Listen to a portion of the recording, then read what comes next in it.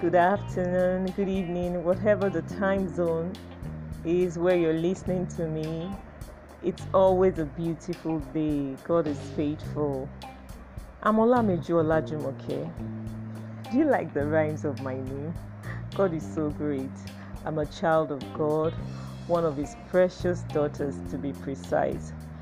See, when I think about the love my Father has towards me, all I can do is smile. Wow, to you, my dear listener, in fulfillment of my vows to Him, I begin today my podcast. Well, I'm a freelance blog writer, but as I said earlier, I'm a child of God, so most of the time I'm led by the Spirit of God. John 3:8 is very, very much exemplified in my life. So again, I am acting as inspired. Now, to those who read my testimony in part, that was last year. You read it, now you have the audio here to listen to. And to those who were too busy to read, I want to assure you that listening will be much more easier. So I would want to encourage you to listen to this beautiful piece, and the Lord will bless you in Jesus' name. Amen. My testimony in part. See, the Lord's faithfulness over my life cannot be quantified, as it can be termed faithfulness beyond measure. I have had my share of ups and downs in these fleeting years I have spent on planet Earth, but at every point in time, especially trying times, God has proven Himself over and over again as faithful. I went through a series of health challenges that was very worrisome and challenging, but it eventually turned out for my good. I used this medium to express my gratitude to God, family and friends who stood with me in the place of prayer, care, while I went through this ordeal. God will reward every one of you in accordance. I do not take your love and care for granted at all. I really appreciate you all. I share this part of my story today just to glorify God and encourage someone out there that God is faithful and He doesn't fail. Okay, Olajumoke was just recuperating from an undiagnosed illness that had left me quite emaciated and pale, but I happen to be a woman of faith, to God be the glory, that hold tenaciously to the dictates of the Word of God, especially concerning my health. Aforetime, I had always been of the view that as a child of God, sickness wasn't my portion. So the whole health challenges I passed through threw me into a lot of confusion. But I was still able, by the grace of God, to salvage the state of my mind by holding on to the Word of God. Prior to the sickness, I had the intention to conceive, but my husband was of the opinion that our only son was enough. While my son Ayamfiolu had been singing around the house that he was in need of a sibling. So immediately I began to feel the surge of energy recovering from my health. I thought it wise to get pregnant, and by the grace of God, being a woman, I was able to conceive, and this was the beginning of another drama. Wrong timing. The doctor looked into my file, took a long look at my face and said, "Madam, what a wrong time to have gotten pregnant.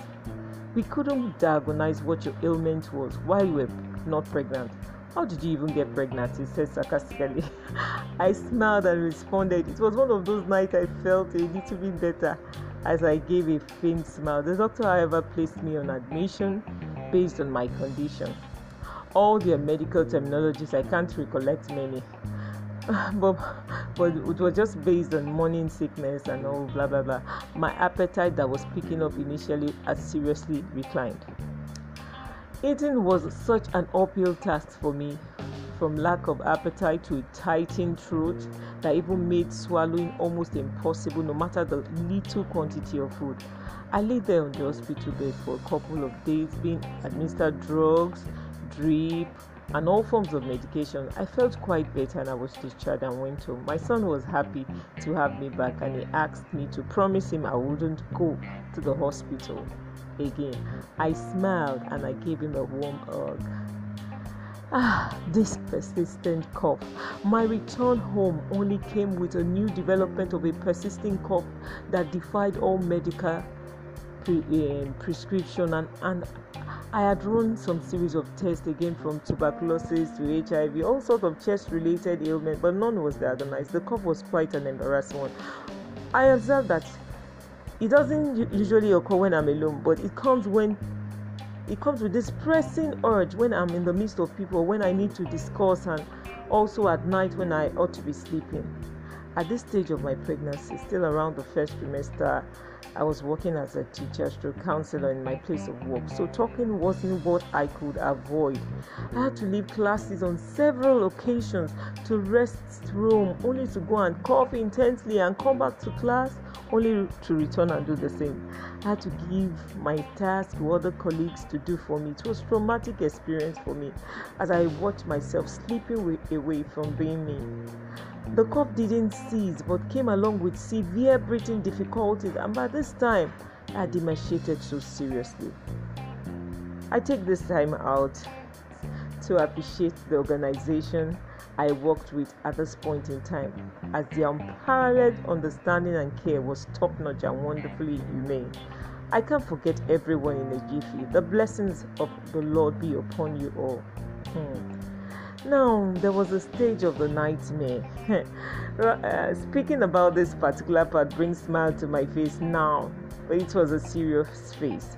I am somebody that is gifted in dreams and vision, as God has in time past communicated with me countlessly via this means. But the toll of nightmare getting to the second trimester of my pregnancy was a serious one that really took my peace away. There was a time I had a dream of a raging storm of sea coming fiercely towards my direction. Before I could say Jesus, I was covered by it. I woke up panting seriously, covered in sweat. I knew it wasn't an ordinary dream. I prayed fervently against it, cancelled it in the name of Jesus and by his blood, and I believed it was cancelled. My pastor happened to call me that day to check up on me, and I told him about the dream. He agreed with me on the cancellation, and that was it. I can remember vividly another dream where I was handed over a dead baby in a polythene bag and I was consoled to take it. I can remember I woke up shouting from my sleep, "It's a lie! It's a lie!" Exodus 23:26 says, "I won't cast my young." My husband quickly woke me up. "What is it again?" he said. I kept saying, "It's a lie." I told him the dream. He said also with me, "It's a lie." That won't stand. We agreed in prayers and cancelled the dream. Sleeping became an uphill task, as I don't know what I will encounter once I close my eyes. My dream life became so unreliable, as it was seriously polluted with scary dreams and deceitful visions. I had my fears though. As a single lady, I had my fears about childbearing, which has prompted me to be praying about ease when it comes to delivery. And God really answered my prayers, as my first son's delivery process was spontaneous with no drama at all. I mean no drama, because I can recollect I was still preaching to some folks about the power in Jesus' name, and now one of the lab attendants, I can remember the way she just told me in pidgin English, "He never catch you. When your pain start now, you go sabi wella." I looked at her and said, "Before my pain will come, I would have already delivered a new child." Thus says Isaiah 67 verse 7. I pointed to the labor room. I said, "You see that delivery room? I'm not spending 5 minutes there before my joy will arrive." And so it was. To God be the glory. But this time around, everything around me doesn't permit the possibility of delivery, at least not a natural one. Kudos to those who go through the cesarean section. They are strong and respected. I have serious phobia for any form of operation at all. And here I am. I could hardly breathe with a fainting strength. How would I be able to push? through. Had little or no strength, but I kept my faith alive. I kept saying what I am passing through is not my reality. The word of God is my reality. I was religious and faithful with my confession of faith and prayer. The prayer program I normally listen to on YouTube every 12 a.m. Wow. Another condition developed, a serious anemic condition. My blood level was seriously low. I was referred to the hematologist. At the hematologist. After a long waiting at the waiting room, it eventually got to my turn to see the specialist doctor. He was light-skinned, good-looking young man. He smiled as I walked, bowed down his head. I saw his mouth moving as if he was saying something. He looked up and welcomed me, and these were his exact words. "Child, if I catch that devil, madam, they have finished you." I smiled and I said, "I cannot be finished in Jesus' name." The Lord will put to shame my adversary. He was mute for some few seconds. I guess he realized that he was being unprofessional, so he quickly adjusted and said, "So, madam, you have to run another series of tests." The amount and all was quite on the high side. I listened to all he had to say, and I knew within me that his first utterance as I came in was God's confirmation again to me that what I was passing through was beyond the physical. I came out of the office, told my husband, "Enough is enough. I'm not doing this anymore. If God cannot do it, I beg you." I was angry in my spirit. I bought Astifa. Do you know that tonic? I bought Astifa. Blood builder. Became religious drinker of pumping leaves. Ugu. I used this confessing that all this will work for me, and it actually did. My blood level rose to the reasonable point that will at least be safe for childbearing. People were praying.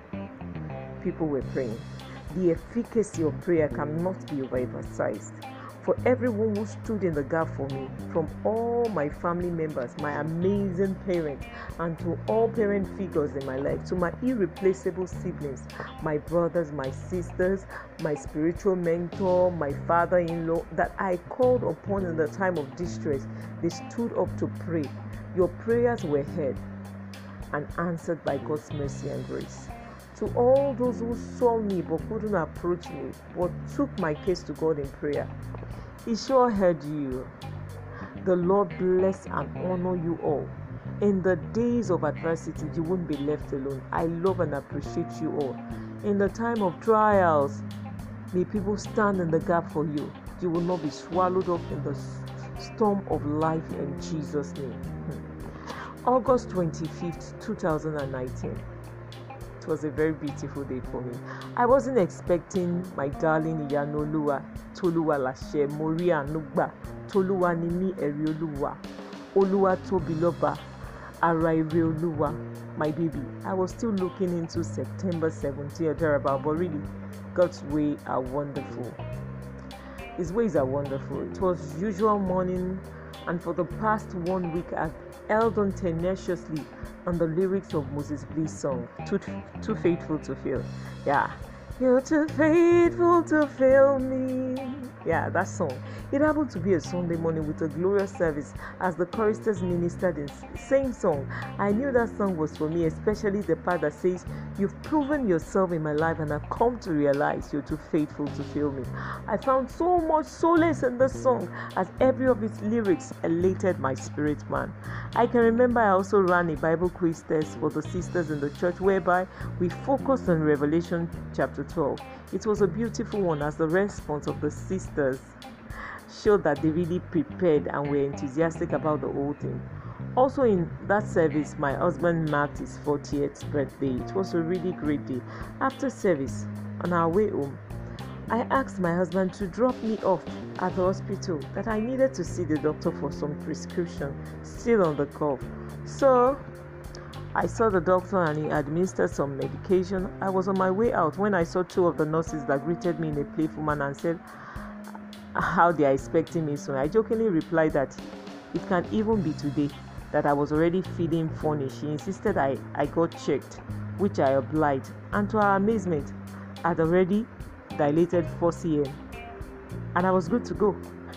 They instructed me to go and get my top. I rushed back to the hospital that my baby was ready to come.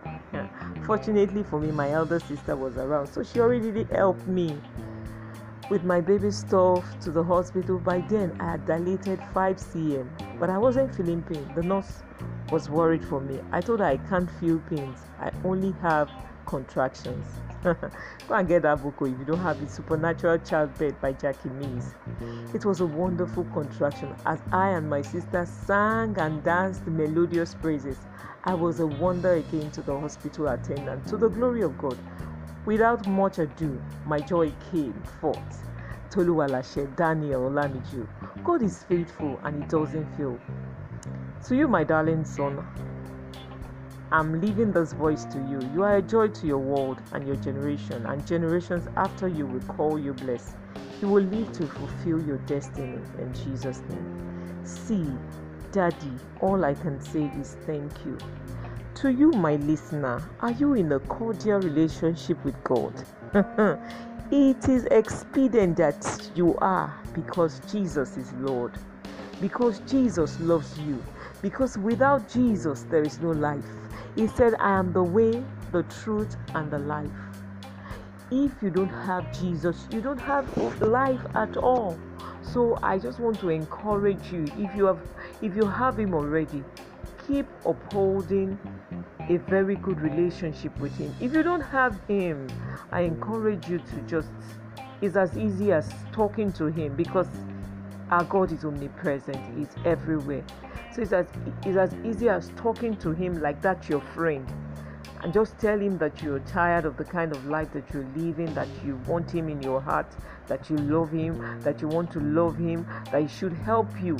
Just talk to Him the way you can express yourself, confessing Him as your Lord and Savior, forsaking your sins, and after that, looking for a Bible-believing church where you fellowship with the brethren, where you begin to pray as the Spirit of God will help you.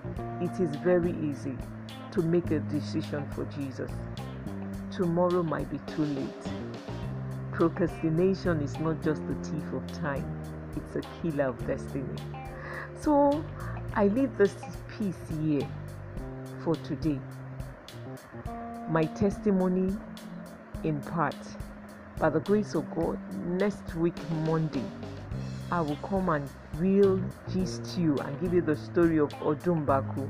Odumbaku in English means the year that I should have died, the year that I would have died, but the Lord preserved me. That is the comprehensive story of this, my testimony in part. See, God has been faithful. My listener, choose to stick with God. Choose to love God. Choose to do His biddings. Because as I normally tell people, storms will come, trials will come, tribulations will come. But when all this comes to you, make sure that Jesus is in the boat of your life. Because that is what will determine if the storm is going to take you over, or Jesus is going to steal it for you. God bless you. Jesus loves you so much. He loves you. Thank you for your time. The Lord will continue to cause His face to shine upon us all in Jesus' name. Amen. I'm led to pray. Father, thank you for that brother, that sister that has listened to me. I pray that whatever challenge, whatever it is they might be passing through, you that still the storm of the health challenge I went through, do so in their lives in Jesus' name, and let your name be glorified. Thank you, Abba Father. In Jesus' name we pray. Amen. Thank God for this sister, Olamijola Jumeke, that you're hearing her voice. Thank God for her. Today is her birthday. To God be all the glory. Thank you so much for listening. The Lord bless you. Have a great day. Happy Sunday.